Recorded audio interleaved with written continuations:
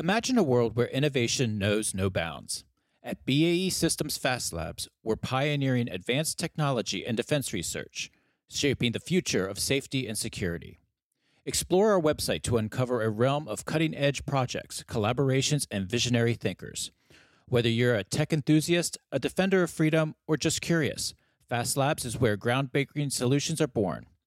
Join us and be part of the future today. Visit www.baesystems.com/fastlabs.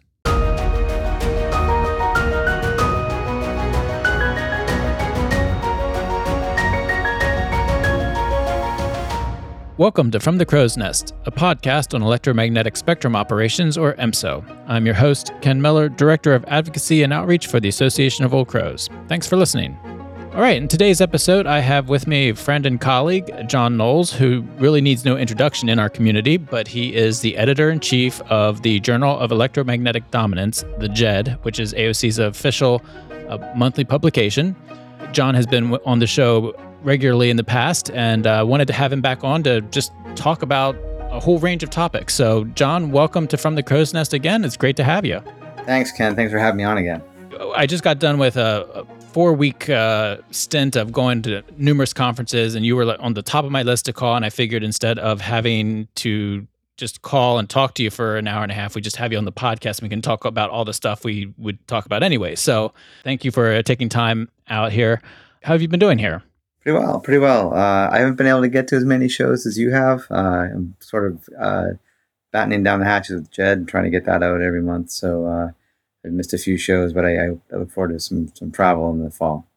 You know, some of the shows we were at, and I mentioned them in a previous podcast, a previous episode last week. I went to the Directed Energy S&T conference in Mobile. Went to a Society for Military History symposium in Fort Worth.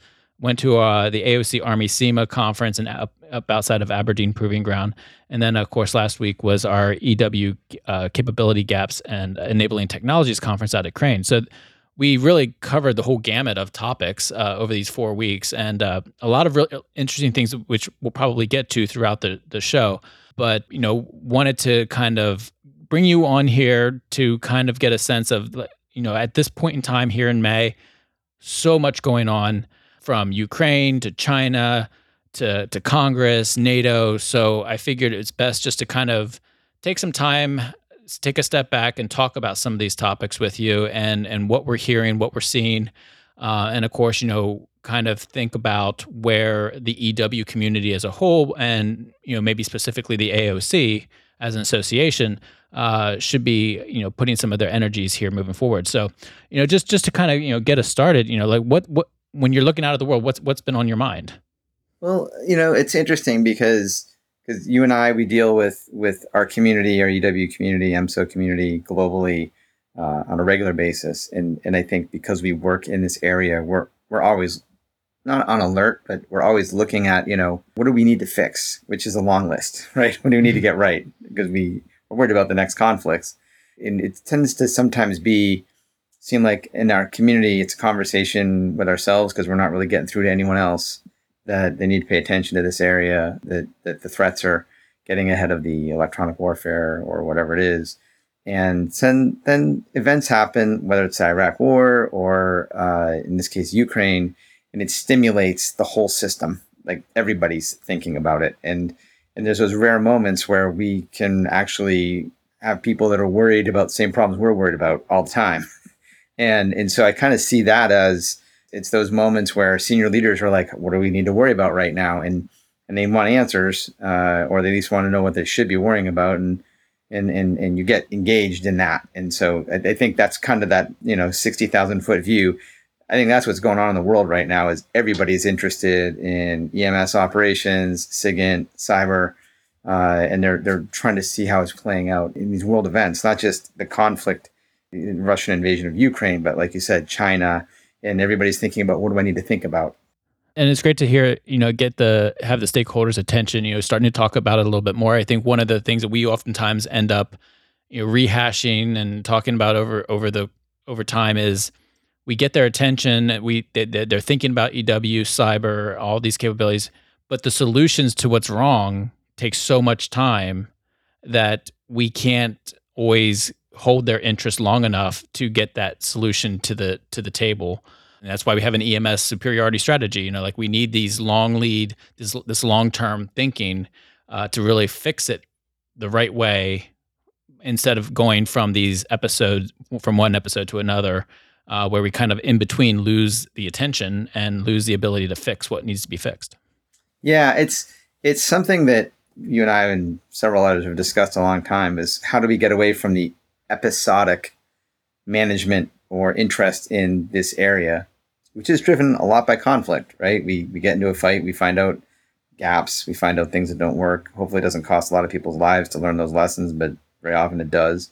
And then, we get engagement from senior leaders, and the paradigm that I get frustrated by is they think that they come in and fix it and then walk away. And it's really about management. It's really about steady strain on the rope, not, oh, I've got an ad hoc committee, or I've got, I fixed this, or I put this strategy out and everything's on autopilot now, everything's fixed. And it's never that way. And I think you and I understand it, but it's to me, the things that are enduring are creating a bureaucracy for your community inside of decision-making organizations, whether that's Congress, Pentagon, the services, or wherever. How do you build those things that create steady strain? And this is where I really, when I talk to industry, I talk to a company, I was asked them, like, if I can get all the industry leaders in a room, let's come up with a list of 5 things that you all want to solve. Each of you wants to solve individually, but you need to act collectively to solve it too. And those are the things that I worry about. Same with the services, same with any group. I'm like, the number of shared things that we worry about or that we need to solve, but we aren't really good at, necessarily always, that's where the association of old crows comes in, is getting together to solve those problems. And that becomes very clear in moments like this, where there's a lot more instability in the world in 2022 than there was in 2012. You realize the need for that governance piece where you can actually bring these pieces together. Because even just going through these conferences over these past few weeks, we saw the directed energy was really across the services, and there was a lot of talk about EMSO at this conference. It was fantastic, but the conversation was kind of a little bit different from ours in that it's not how do we fix things, but how do we do things right the first time out of the gate, and getting EW and directed energy integrated at the beginning of development for multifunction systems and so forth. So how do we do it right the first time? But you have Army, Air. There's a lot of news in the Air Force about the great things they're doing on the EMS, Navy. But you start to hear the same things from each of the services' perspective, and you really kind of step back and really want to see that governing influence on top, like pulling that together and getting that out to the warfighter, whether it's through the combatant commander or the highest level of DoD, is getting that structure together so that those decisions can come together and you actually get enduring solutions that cut across the services. Yeah, I'm really heartened by what you were telling me about the directed energy community embracing EMSO, because I think back and I think it took EW 70 years from World War II to pretty much like the end of the Iraq War and into the early 2010s to really get the message that you need to integrate. You can't be this special other thing with experts and special equipment that's not really integrated into the force. You need to integrate upfront. So the fact that the EMSO, or that the directed energy people are having a conversation about multifunction and making sure that DE, that high energy lasers, high power microwave, those types of technologies are in the planning phase of multifunction systems, that they're not some, I've got my multifunction box that does radar, EW, comms, and whatever, and then I've got this other box that's going to do my directed energy. That is not going to work in the future, especially on platforms that are small and have limited size, weight, power, budget. You need to integrate and think about these things up front. So the fact that community is behaving differently and trying to raise its hand and say, hey, look, integrate us in now. Get us into this conversation now. Let's talk about system requirements now. Let's talk about all of this. And that is such a huge piece. That's something that other countries do very, very well because they're smaller and they don't have the resources, so they have to think up front.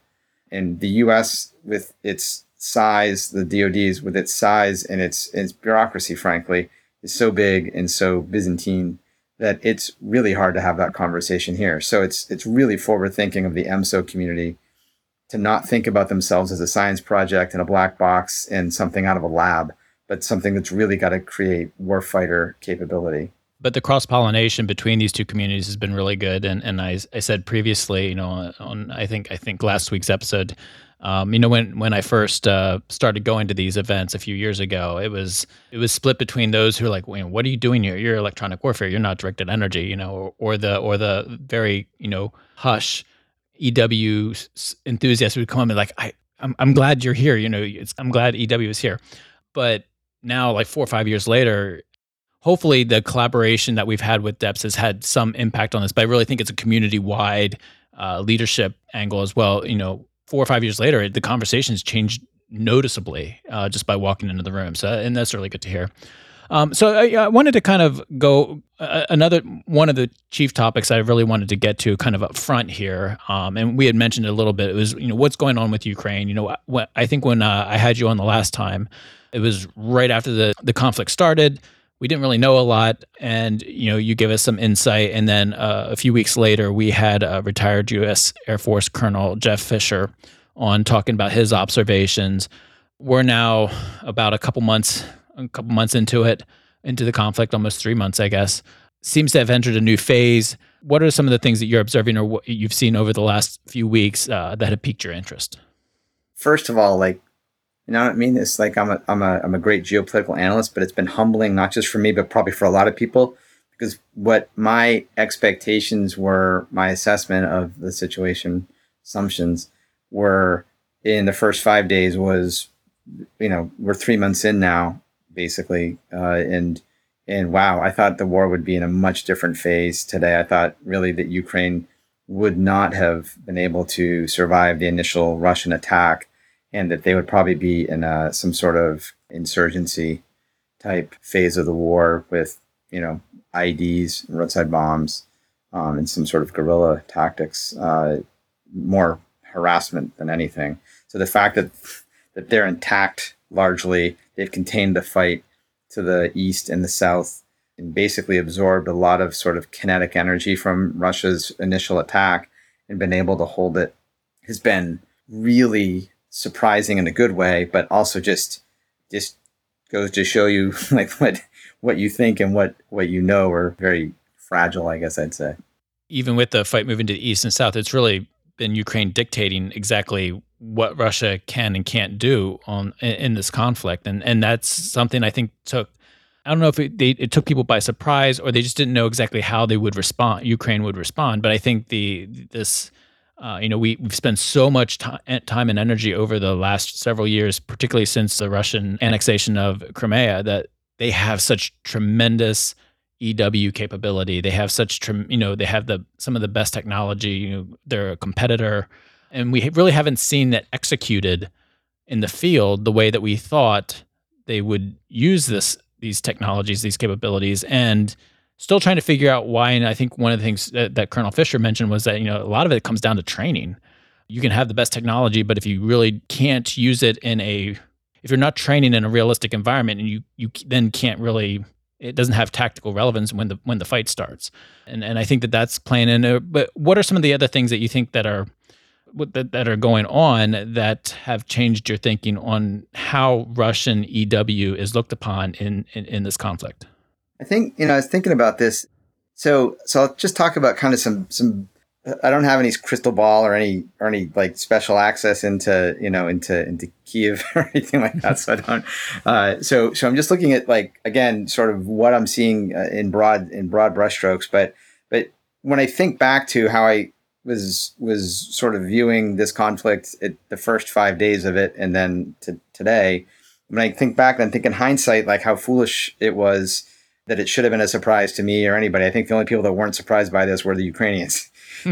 You think about time, right, as a factor. Well, Ukraine has been fighting Russia since 2014, since the annexation of Crimea and the beginning of the conflict in the Donbass.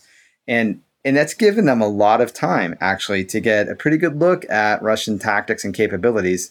It's not that Russia unleashed everything it has, but they got a sense of how they use their equipment and what they do, and their limits of their capabilities. So when Russia started using drones to spot for artillery and being able to make use of its long range artillery, it wasn't a kill web; it was a kill chain. It had links that you could break, and there wasn't a lot of redundancy in it. So if they could jam those UAVs and take them down or take control of them or whatever, the Russian artillery lost its effect because they didn't have another way to get in there without really escalating.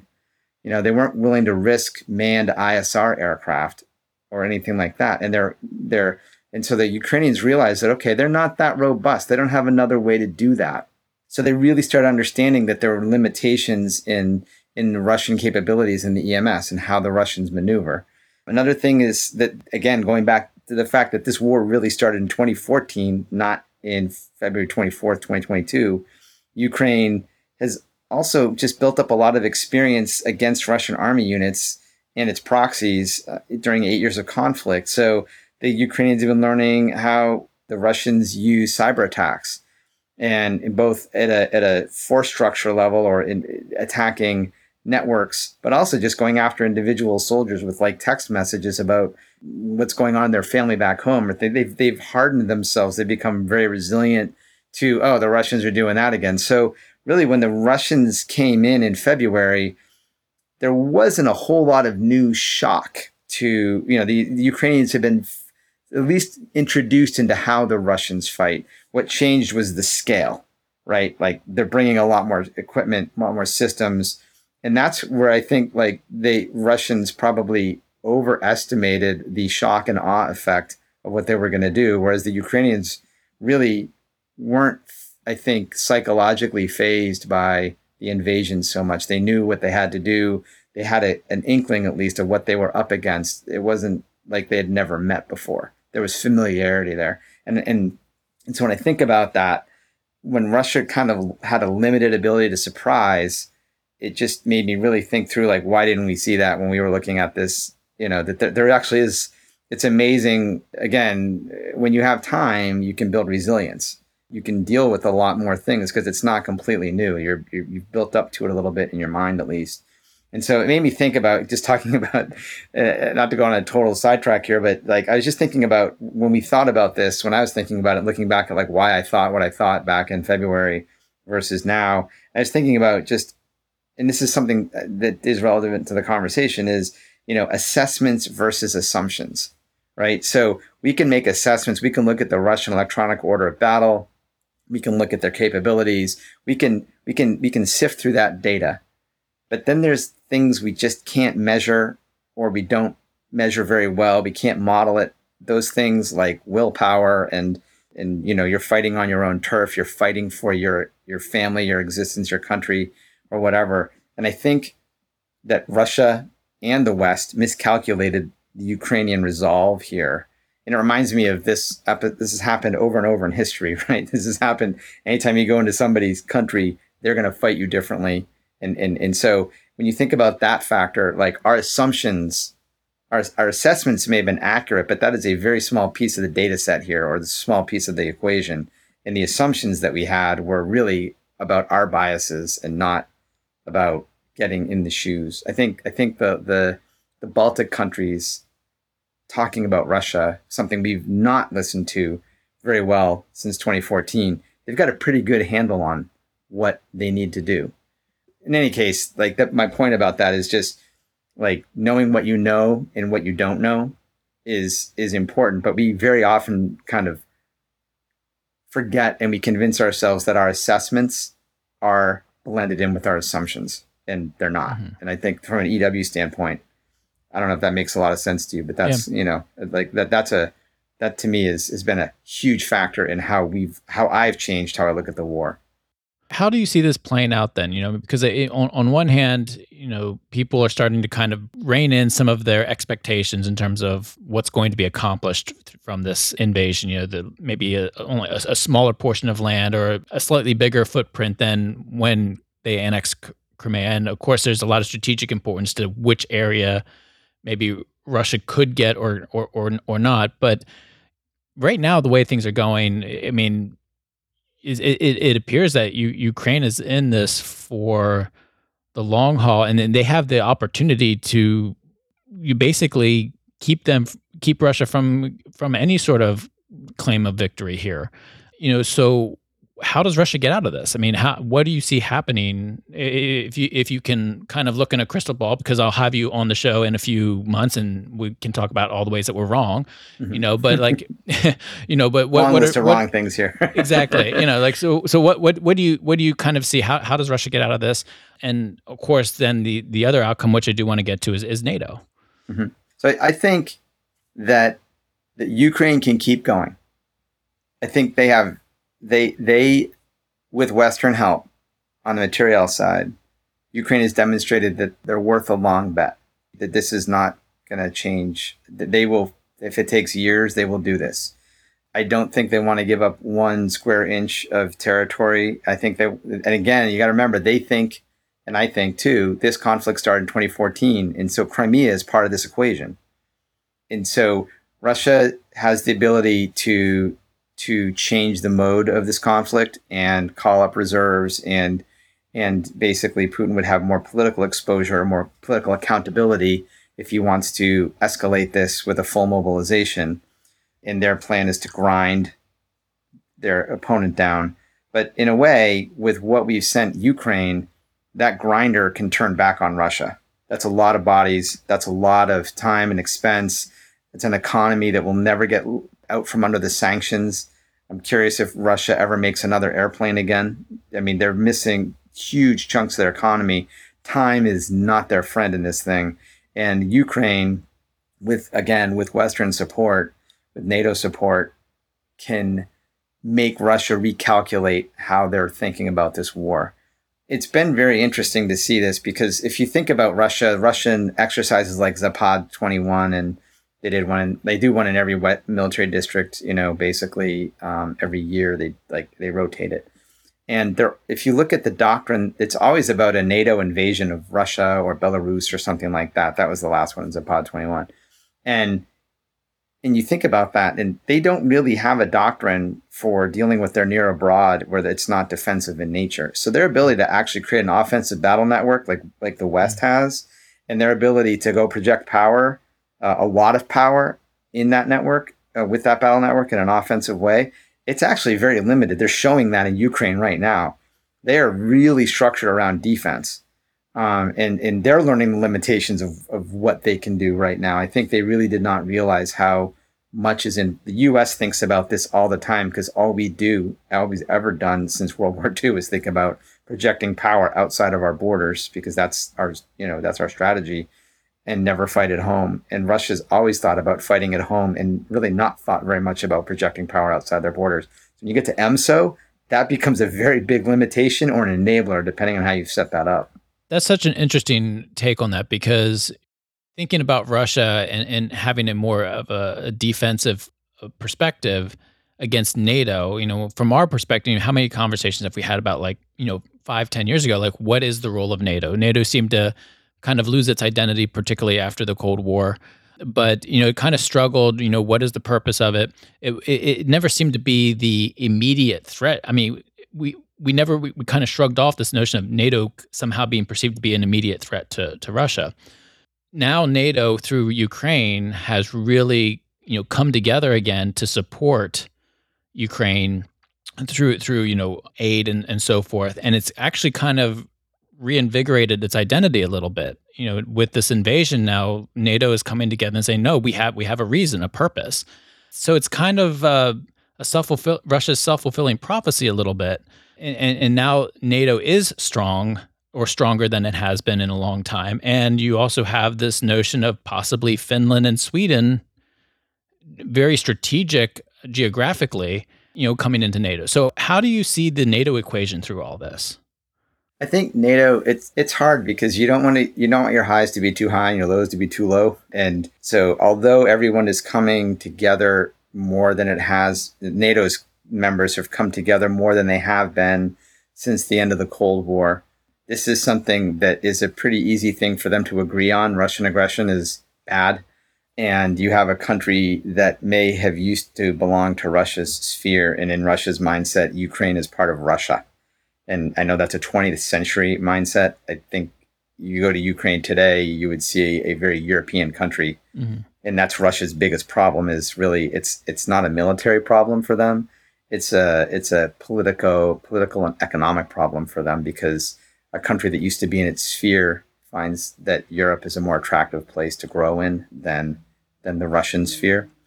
And so Russia's couldn't undermine Ukraine in a traditional way of undermining the government, waiting for it to fall, corruption to happen, and swooping in and installing the people it wants. So it's going to its military solution, which is a very blunt instrument, and they're finding out not a very effective one right now. And so, in any case, for NATO, on the flip side of what's happening in Ukraine, or not the flip side, but because of Ukraine, you have Finland and Sweden. And you look at Finland and Sweden and you're thinking, these are two great democracies with really good economies, modern militaries that have interacted with NATO and trained with them sometimes and done things together. And why wouldn't you want them, right? They're just like they're very different from the Eastern European countries that NATO had to absorb beginning in the 1990s and 2000s, that were full of Russian equipment and had to be modernized. Very slow, long, expensive process for those countries and for the U.S. That put a lot of strain on NATO, and on top of Afghanistan, Iraq, and operations that didn't look like they were core to NATO. And so the stress that NATO has actually endured over 30 years, to have Russia come in and do what it's doing right now with this invasion of Ukraine has, I would say, almost like come full circle back to the original purpose of NATO. And so NATO's like, we can get around this. We can get around this problem. Like, we can get together and agree on this pretty easily, because this is really in our charter. Like, this might as well be 1947, right? This might be like why we stood this up in the first place. And so that sense of purpose has been huge, but it has it. So I guess my point is, you're seeing a high point of NATO agreeing on something, and however this conflict ends and whenever it ends, I would expect NATO to go back to kind of being, there's a little bit of competitiveness among its members, but Russia just reminds NATO of why NATO's there. The high point is actually the NATO charter. So Yeah. it's like reinforcing. So it's basically allowing NATO to be what it was supposed to be, or what it's set up to be. Yeah, and again, the things that underpin NATO aren't military, really. They're the democracies. It's political and economic. NATO is the military sort of manifestation of that agreement, but Europe is Europe, and you're either European or you're not. And if you're part of Europe, Ukraine eventually, it's at least economically going to be part of Europe. It wants to be. Its identity, its expectations. Russia does not have the ability to change that very easily or very inexpensively, and where it could have 30 years ago, or something like that. So I don't want to get into a big political discussion, but Sweden and Finland coming in, I mean, what a huge, so easily integrated, adding capability. From an EMSO standpoint, it's good for EW. It's good for NATO. EW is really good to have Sweden come in. You know why? Sweden is to move up in rank in Sweden. You have to learn about EW and EMS. It's part of officer training.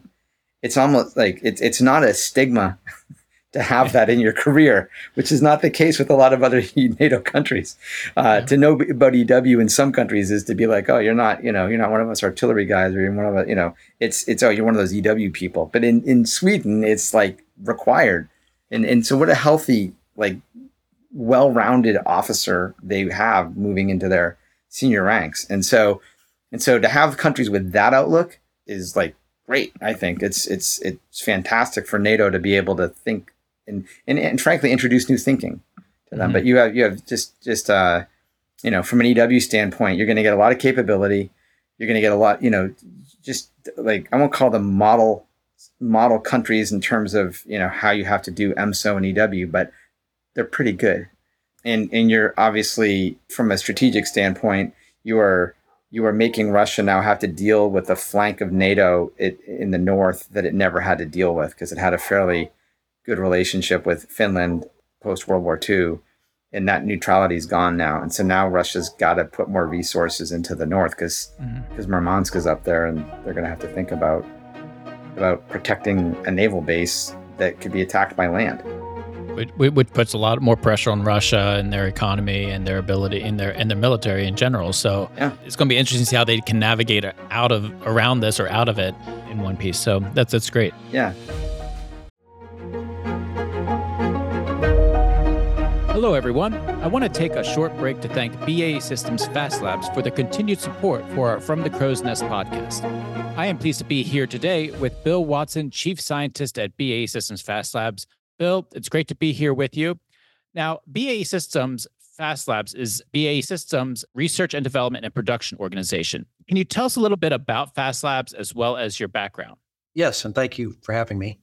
BAE Systems Fast Labs is dedicated to innovating disruptive next-generation solutions for the critical defense and intelligence challenges. Of course, electronic warfare is one of our key focus areas, but in addition to that, we also do research in autonomy and AI, sensing and response, advanced microelectronics, communications, and navigation.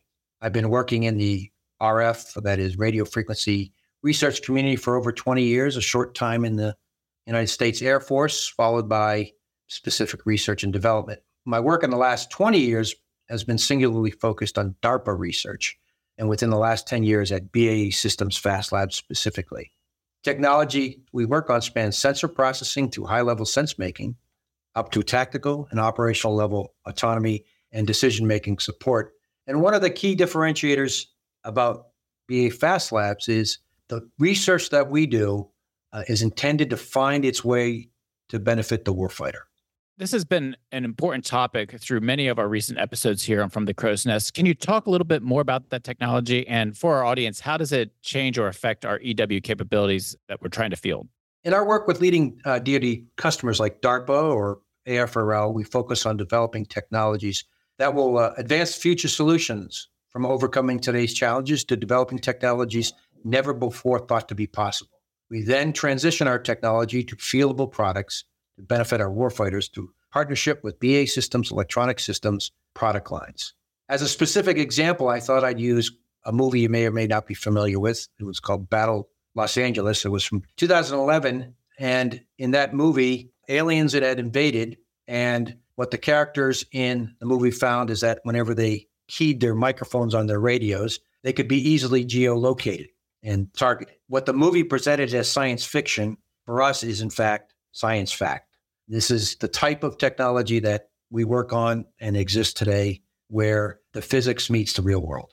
This sounds like absolutely fascinating work. What is the next area that you see for research and development?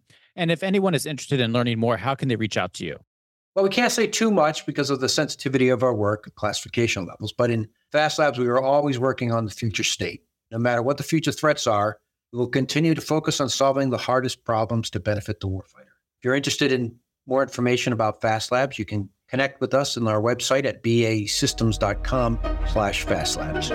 Well, thank you, Bill, for joining me here on From the Crow's Nest. And now it's time to get back to our show.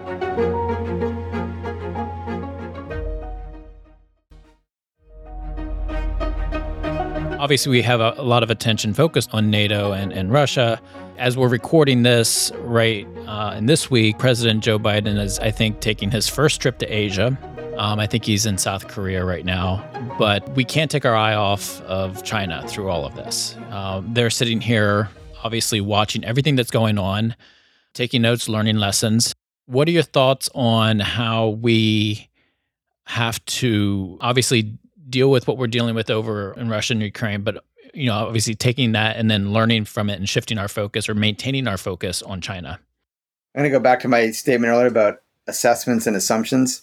So we make assessments of China on a regular basis in the U.S. We, have our regular annual intelligence report and things like that we disclose publicly, declassify it. And the thing I think that's obviously right now for you, the lessons that China is learning from the Ukraine war are not being disseminated yet through either our intelligence assessments or through like Chinese doctrine or military doctrine or policy or anything like that. So it's early days. But at the same time, I do look at those two because I do think that China will draw some lessons just about how the West reacted to it, because that's obviously a very important factor for China, because they're very integrated with the global economy and they cannot afford for the West to create embargoes the way that we have been able to isolate Russia. But at the same time, flipping back, Russia is not China. Russia is much less integrated in the global economy. They've been way more isolated. They've isolated themselves in some ways. China is not really a commodity-based economy the way Russia is. Not about oil and gas for China. China is a customer of that. So there's some fundamental strategic differences that China is not Russia. It's important not to conflate them. Mm-hmm. That said, China is probably really surprised by the Western resolve, at least at first blush, to how the West has reacted to Russia. But you've got to remember that Russia had NATO to deal with, right? The West already had a built-in, 80-year-old, 75-year-old treaty that China is not dealing with that. They're dealing with a much less unified region.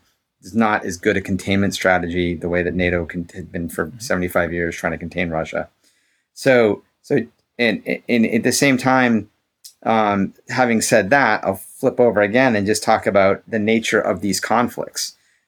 Ukraine is primarily a land-based conflict. Russia can pour military power into Ukraine easier than China can pour military power into Taiwan, because that's a naval, at least to get to Taiwan, that's going to be a naval conflict. Taiwan's a very small island. It doesn't have a lot of space to use the way Ukraine can use space. So China's got to come in get across that, that stretch of Taiwan Strait very quickly. And so it's going to be a much more quicker and more intense conflict, I think, because you're going to know right away if your combat power can get in or not. It's going to be a much more just a different type of conflict. China can't grind Taiwan down.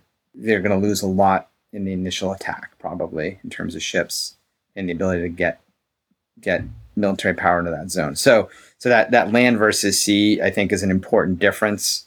Again, I think the calculations that China's making, they're probably looking at Russia thinking, wow, did they politically miscalculate Ukraine tremendously? They've created a hornet's nest that they didn't probably have to deal with at least as intensely. Maybe over time, Ukraine would have been a bigger problem.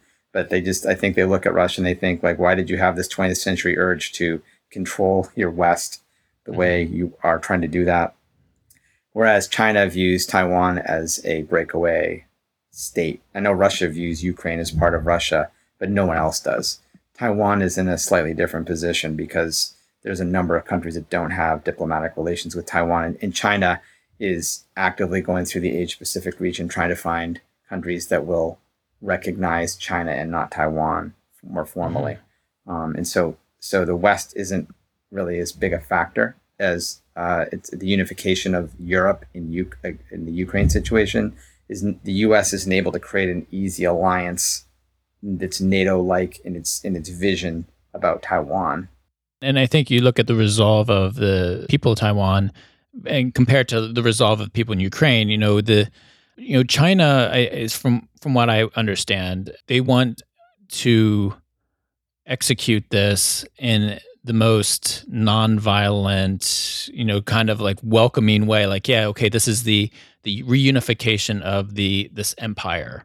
The breakaway is being brought back in and very, hopefully without any sort of prolonged conflict. They would love to have it just happen within this next, obviously before the century mark.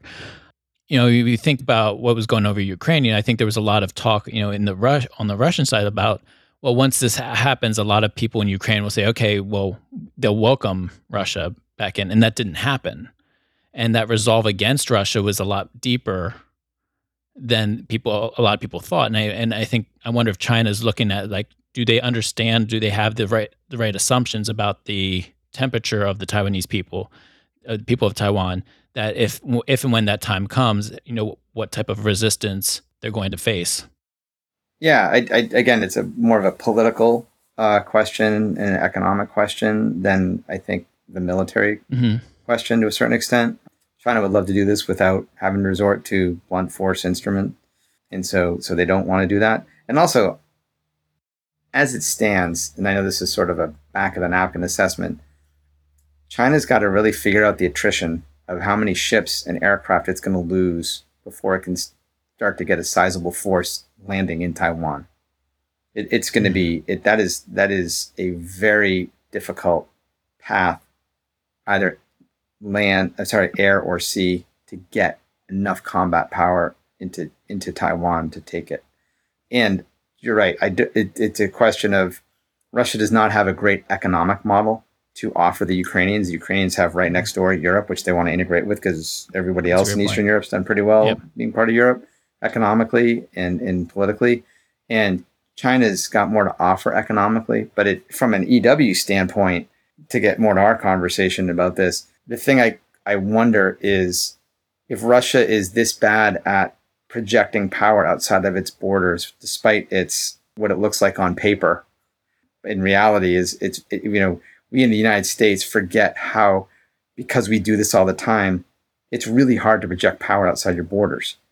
China, like Russia, has largely had a defensive doctrine in its military. It doesn't have a lot of airborne electronic attack aircraft or capabilities to go project power very far outside of its borders. And so China's really got to look at, what does our offensive battle network look like?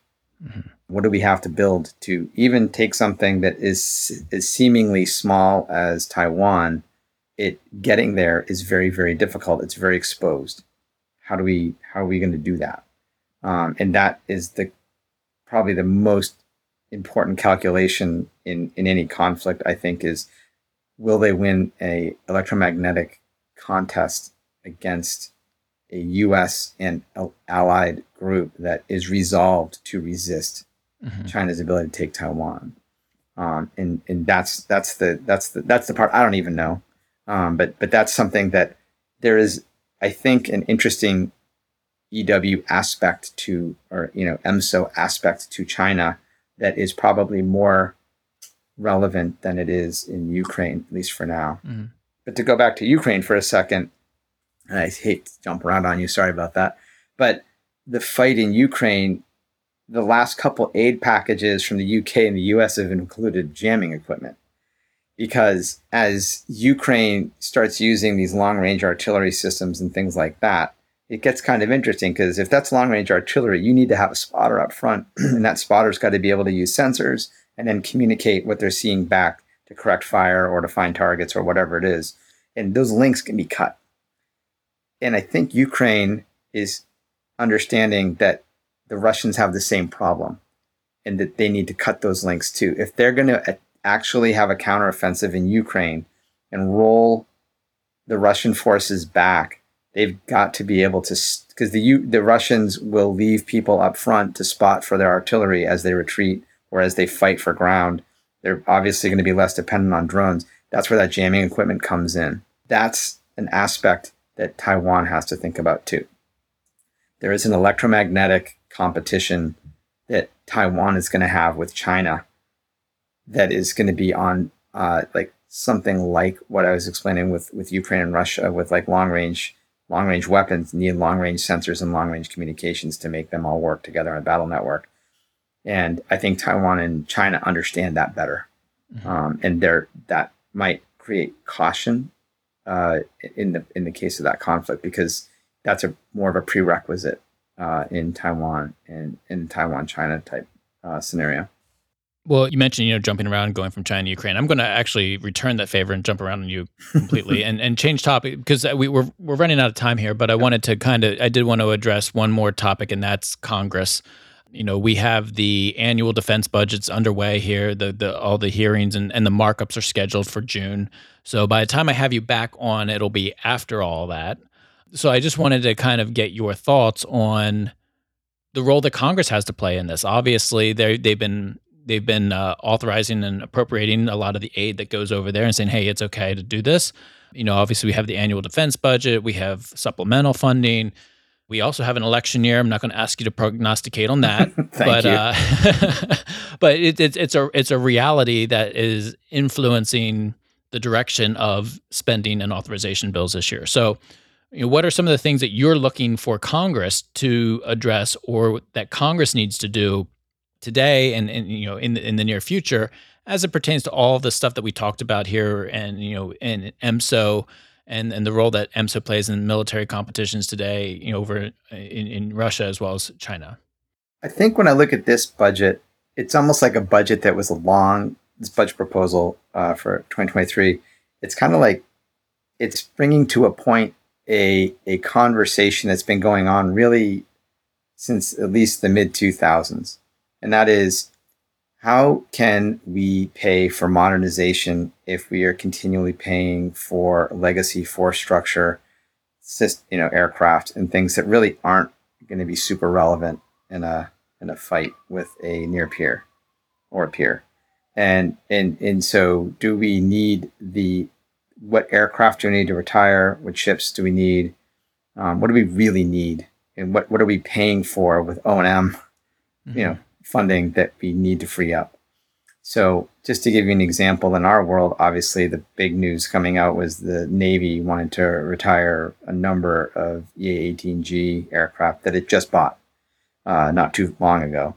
But the Navy's making a realistic assessment, I think, of how they're going to do airborne electronic attack in a highly contested environment, and what's survivable and what can get into the battle space and make a difference, and what's going to have to hang out on the edge of the battle space and support, but not necessarily get into the fight as easily or be as effective.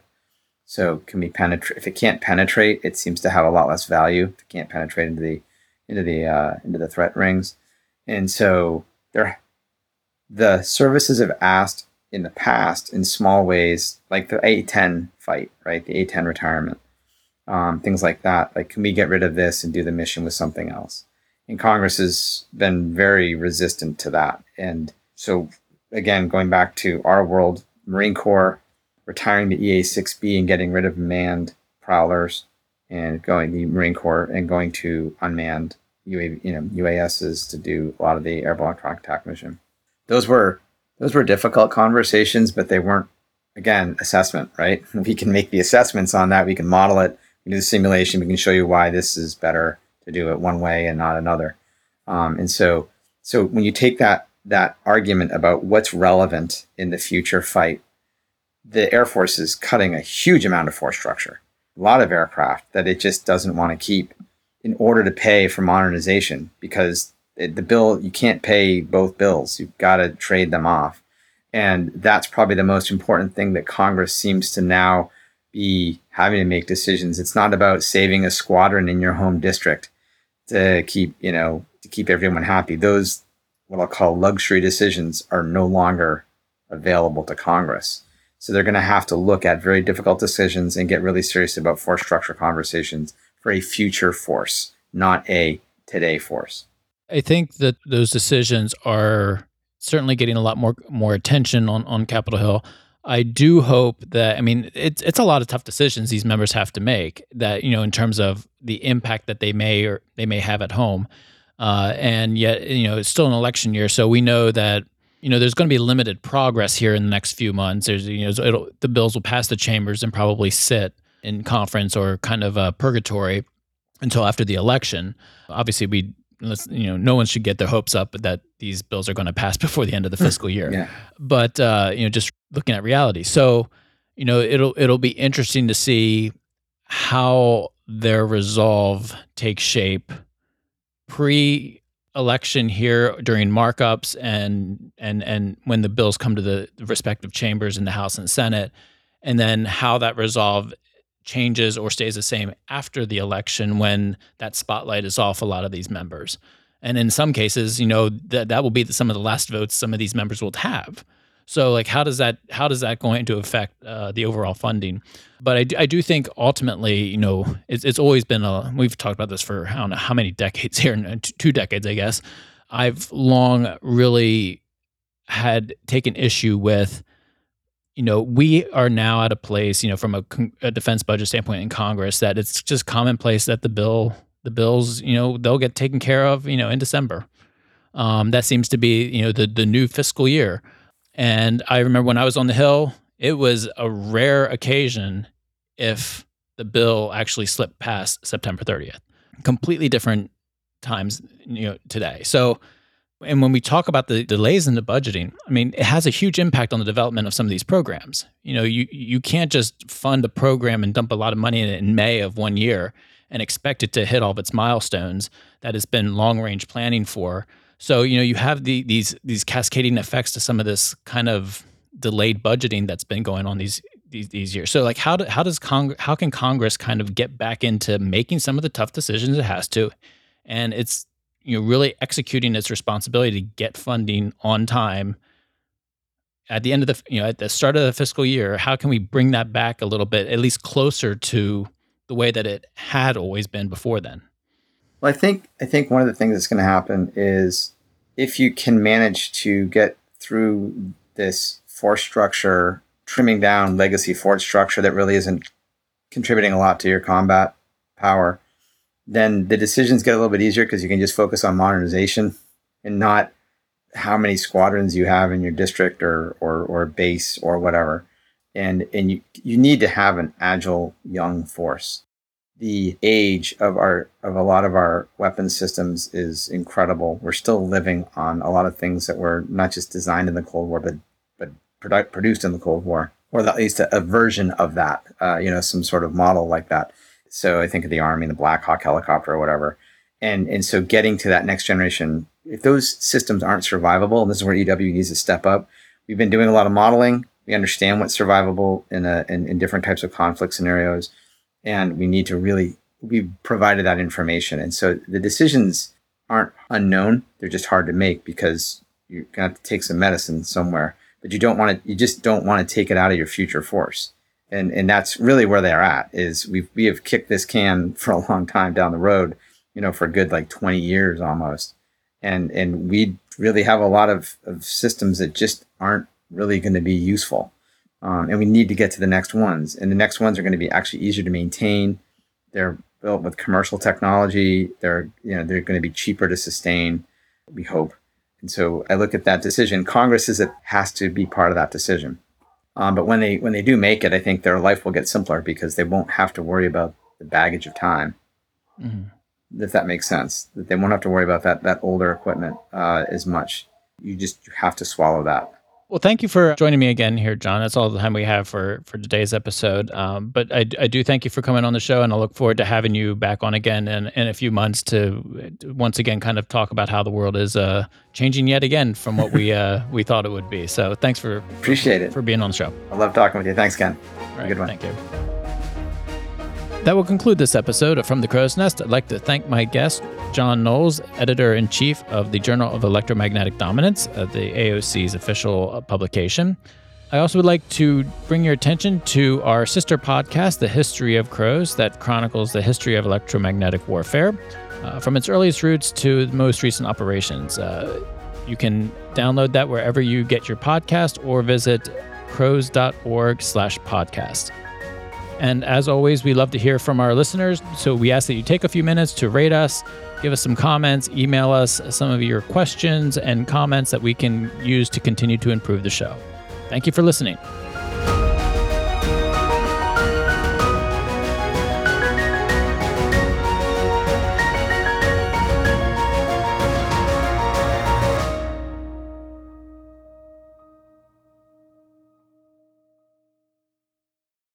FAST Labs, powered by BAE Systems, is at the forefront of advanced technology and defense research, development, and production.